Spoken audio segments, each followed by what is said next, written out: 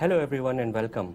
My name is Mohit Sharma, Program Manager and Product Owner of Advanced Analytics team in Sales and Marketing IT. I'm responsible for envisioning, designing and delivering machine learning enabled products for Microsoft sales team across the world. I'm Masters in Computer Science and work very closely with not only just sales teams, but also data science teams within IT, research and product groups. I'm happy to be partnering with Microsoft IT Showcase today to share a presentation with you all about how Microsoft IT use predictive analytics to improve sales processes and improve forecasts. While you're watching this recorded presentation today, be sure to ask any questions that you may have in the Skype Q&A window, and I will be live to respond as many as I can. Later in this presentation, we will be using Microsoft Pulse to get your feedback on today's content. Please be sure to let us know what kind of content that you want to see in the future. With that, let's get started. So today we are going to talk about how business paradigms are changing in the modern world, machine learning for sales, how do we do it at Microsoft IT, Azure machine learning, and future of artificial intelligence.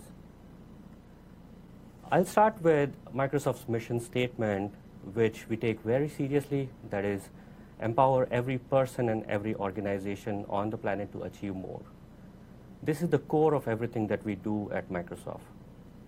Satya talks about digital transformation and how we need to harness all the data out there in this ecosystem of intelligence and take this approach to deliver mobile-first, cloud-first experience that engage customers and partners, empower employees, optimize operations, and transform products. Businesses are hungry to seize new opportunities using technologies like machine learning and predictive analytics. This is not just true at Microsoft, but pretty much everywhere in all sorts of industries. People from consulting background can vouch for it. Projects that you get in industries are expecting forward-looking researches. People from banking, how they want to detect fraud. People from manufacturing, how they want to improve the quality and reduce defects.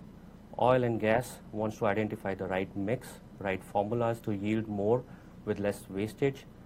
Financial services wants to invest in forensic accounting and identify the leakages. According to IDC, worldwide spending on cognitive and artificial intelligence system forecast to reach about $12.5 billion this year. Double-digit spending growth is expected for cognitive and artificial intelligence system across all industries. But here's an important point. The growth varies depending on how well a particular use case solves existing or future business priorities, and this is what I'm going to talk about in this episode today. Let's try and understand how the tech industry is changing. Without going too deep into this slide, the gist of this slide is we are moving out of owning the data, running reports of the data, and pushing it back into the business units, which are mostly gets locked inside the business units. We are also moving out of owning the user experience and letting the business units decide how they want to view the data. The speed and agility of collecting the data and reporting has dynamically improved. We can collectively see how business units are doing their businesses at the global scale. As you see that we are moving from enterprise data warehouse to really a self-service kind of models. What this means is that the data is not just locked into the enterprise systems, but it is very much available for the business users to use it the way that they want to use. One very good example of this is Power BI. It's an amazing tool which allows a non-technical person to really pull out the data and then identify the way that they want to pivot it on. And it's not just pivoting, there is a machine learning aspect into Power BI as well. There are plugins available where they can do a little bit of prediction and look forward kind of reports directly out of Power BI. Being a non-technical business user, I can pull out the report that I want to look at my subsidiary or at my area level. businesses have started expecting IT pros to really develop the forward-looking reports, and this is a very sketchy, good example of how a forward-looking report looks like. In earlier days, we used to do where we are kind of reports, like what has happened in the past quarter, what has happened in the past month, and what we are doing and how we are doing at an area or subsidiary level or at the segment or the product level. What businesses have started asking us is that how we are going to do in the future, right? How my service, how my product is going to sell, what my consumption is going to look like. So, but it's not like that this is a kind of new ask. We've been doing statistically in past also. If you look at the population growth reports, we've been doing population growth and future analytics on that, that how the population is going to grow and how we can really fight the diseases and epidemics. But what machine learning allows us to really do is do a double click on why certain things are going to happen in future. And what are the actions that we can take about it, right? It allows you to really identifying the influencing factors behind it, like if the diseases are going to increase or if my services consumption is going to increase, how I can really achieve my targets or how I can control the disease in case of epidemic scenarios. It really gives you a power of identifying the answer to why certain things are going to happen rather than just telling you, hey, this is what is going to happen. Okay.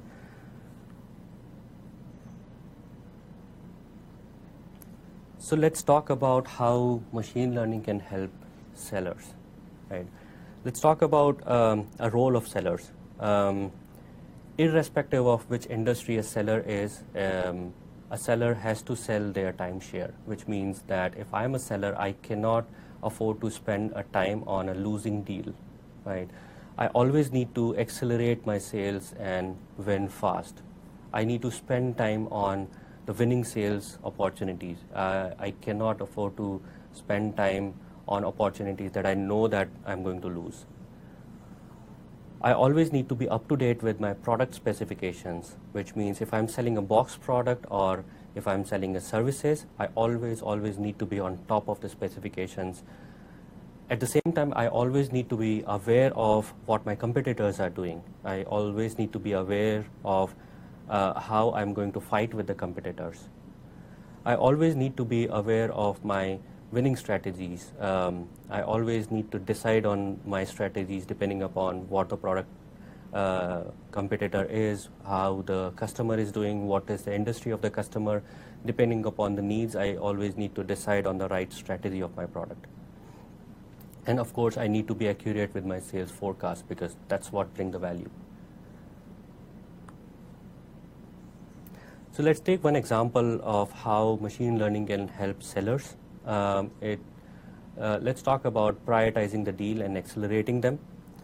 And what we at Microsoft IT did it for the sellers. So what we did is that we created multiple models for sales data. We looked at all the historical past data from CRM and really identified that, hey, there is an issue with the pipeline, which is mostly cluttered. The sellers don't know which deals of mine are the risky deals and which deals of mine are with the high likelihood of winning. So it's a kind of cluttered pie for me. So what we did is that we pulled out all the historical data. We looked at patterns of what are the kind of deals that were won in past. At the same time, what were the kind of deals that got slipped out of the forecast quarter, and really identified the patterns. And we not just looked at the sales opportunity data, we also looked at a lot of macroeconomical data, because that is the real reason behind a seller going ahead and committing to that opportunity versus uncommitting those opportunities. So we factored hundreds of parameters into the algorithm and then really identified the patterns of each of the opportunities. And really what we gave them is an uncluttered sales pipe, so that seller can actually draw their line on where they want to have a cutoff that I will be able that I should be able to forecast only the uncluttered pipe rather than the cluttered pipe. So I can really draw the line and do my forecast and be more accurate on the forecasted pipe. Here's another example of how machine learning has helped sellers to find out their contextual resources at the time of action. What this means is that if I am at a negotiation stage with my customer, and if I'm looking for some kind of battle cards, and if I know that there's a compete situation, I may be looking for the right battle cards to really fight with that competition.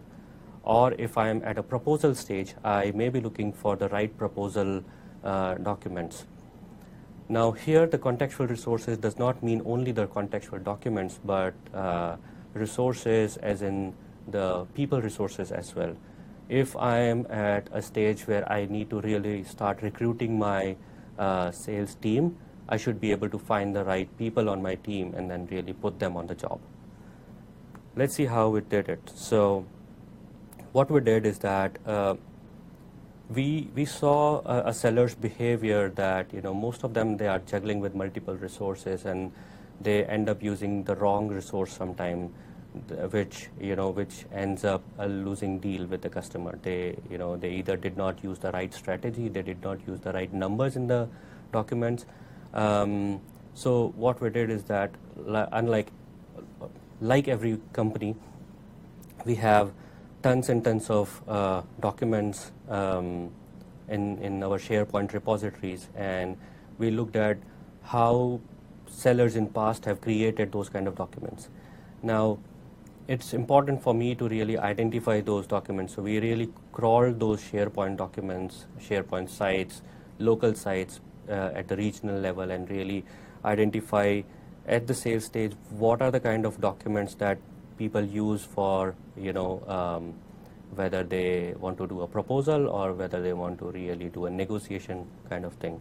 So based on the sales opportunity stage, we now are able to identify the right set of documents and right set of sellers who can be part of the winning deal.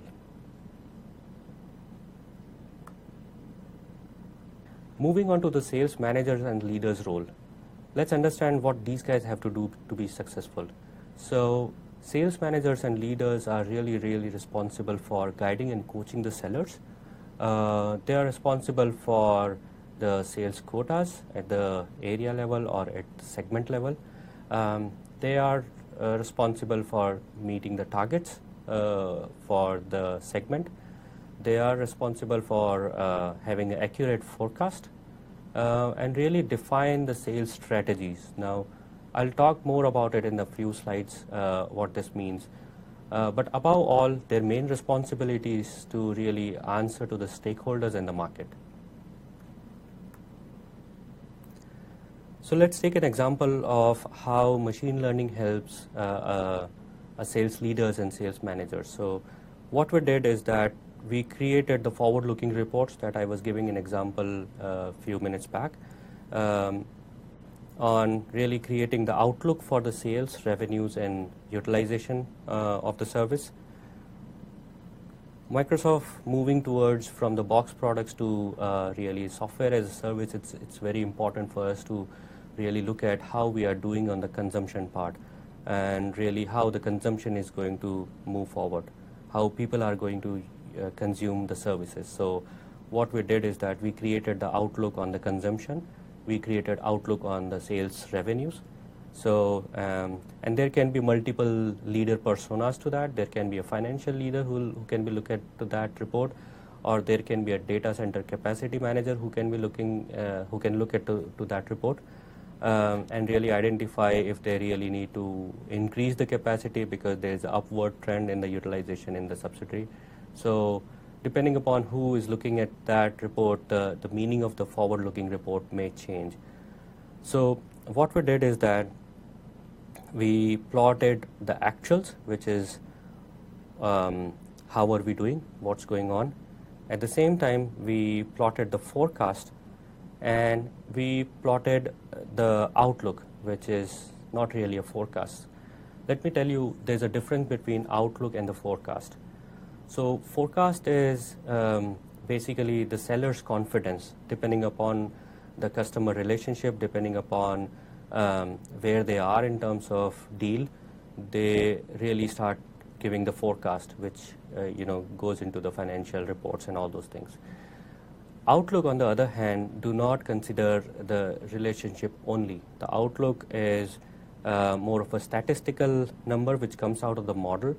Irrespective of the confidence from the seller, outlook gets plotted based on the economical factor in the market, based on how the service is being used, what is the social understanding, how people are using, and how it's going to look like. So there's a difference between outlook and the forecast. So here's another example how machine learning is helping sales managers and leaders to really identify the insights of the product, how the product is doing outside in the world, in the social world, to get the social awareness. So what we did at MSIT is we looked at the Facebook and Twitter data and all the other feedback mechanism, telemetry and whatnot, and really created models to identify patterns of how people are using it, how people are not using it.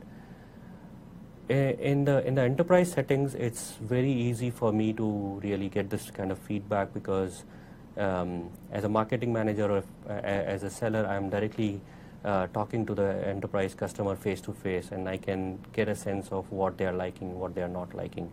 They can clearly tell me if the feature is working for them or if feature is not working for them. But in the consumer kind of products, I really need to depend upon the social media and as well as the telemetry of the product. And what I'm talking about is the consumers who are very active on the social media versus people who are not so active on the social media. So there are few enthusiasts who always really appreciate the product or really complain about the products. I need to listen to those guys, which is in most of the cases is 20%, but 80% of the people, they do not give any kind of feedback. Whether they like it or not, they never give feedback. So for those kind of feedbacks, I really need to look at the telemetry data, how people are using it. I need to know whether people are clicking on that button that I developed for them, or if they are bypassing the recommendation that I proposed. So I really need to listen to those telemetry data in a very anonymous way, where I really not collecting any kind of personal information, but really getting a behavior or the area level kind of telemetry that, hey, people in certain regions are really liking it and people in certain geographies are not really liking it. So that's for me to infer. And that's what this algorithm does, is we munched all the data from 20% of the people and 80% of the people who really don't give feedback, and really simplified it, whether the service is a hit or miss kind of thing. And it need not to be always hit or miss. It can always be a little bit in between. It's always good to create a feedback kind of mechanism where people can give their detailed commentary, so that you can always identify the right set of feedbacks. So as IT pros, if you are developing these kind of experiences which are powered by machine learning behind it, it's very important that you develop the right set of feedback mechanisms, so that you always get the right feedback from the end users, which really helps you to identify the double click of it or the next version of the product. So with that, I end my presentation. Thank you all for watching. We hope that this session was useful and most of your questions were answered. IT Showcase has live webinars and trainings scheduled every month on a variety of topics. We hope you'll join again and bring your colleagues with you. You can find our schedules of upcoming events and on-demand videos and other contents at microsoft.com/IT Showcase. We are now at the end of the broadcast. Thanks again for joining us.